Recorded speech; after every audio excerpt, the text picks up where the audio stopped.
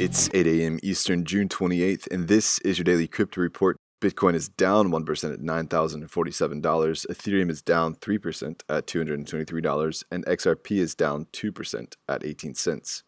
Those are leaders by market cap. Top gainers in the last 24 hours: Haven Protocol up 20%, and DaVinci Coin up 19%. Today's headlines: a consumer advocacy watchdog in the U.S. called Public Citizen is working to stop Canadian firm DMG Blockchain from using U.S. electricity for mining efforts. At the end of May, the data center operator tripled its fleet of ASIC miners. 2 days later, it applied for permission to export U.S. electricity, saying its 15-megawatt mining operation will grow to 60 megawatts in the next year. The crux of the issue for the advocacy group is that Washington state has banned crypto mining for putting too much load on the grid.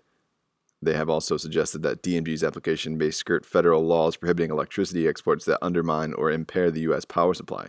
In the process, they called out crypto mining's energy waste, the potential impact on energy prices, and the possibility that it could interfere with local attempts to introduce renewable power sources and climate change. But Canadian crypto miners are already buying U.S. electricity through third-party power brokers, according to the DMG blockchain COO Sheldon Bennett. He said his company will do the same if DMG's export application is not approved. Well, the Sovereign Foundation, which is a U.S.-based company that oversees the development of blockchain-based digital identity standards, laid off 9 full-time employees and 6 part-time employees at the outset of the COVID pandemic.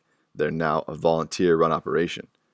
And finally, filed to the irony folder, the Department of Justice is indicting the founder of the anti-money laundering token AML Bitcoin for money laundering. Those are leading headlines today. Visit us at dailycryptoreport.io for sources and links. Find us on social media. Add us to Alexa Flash Briefing and listen to us everywhere else you podcast under Daily Crypto Report.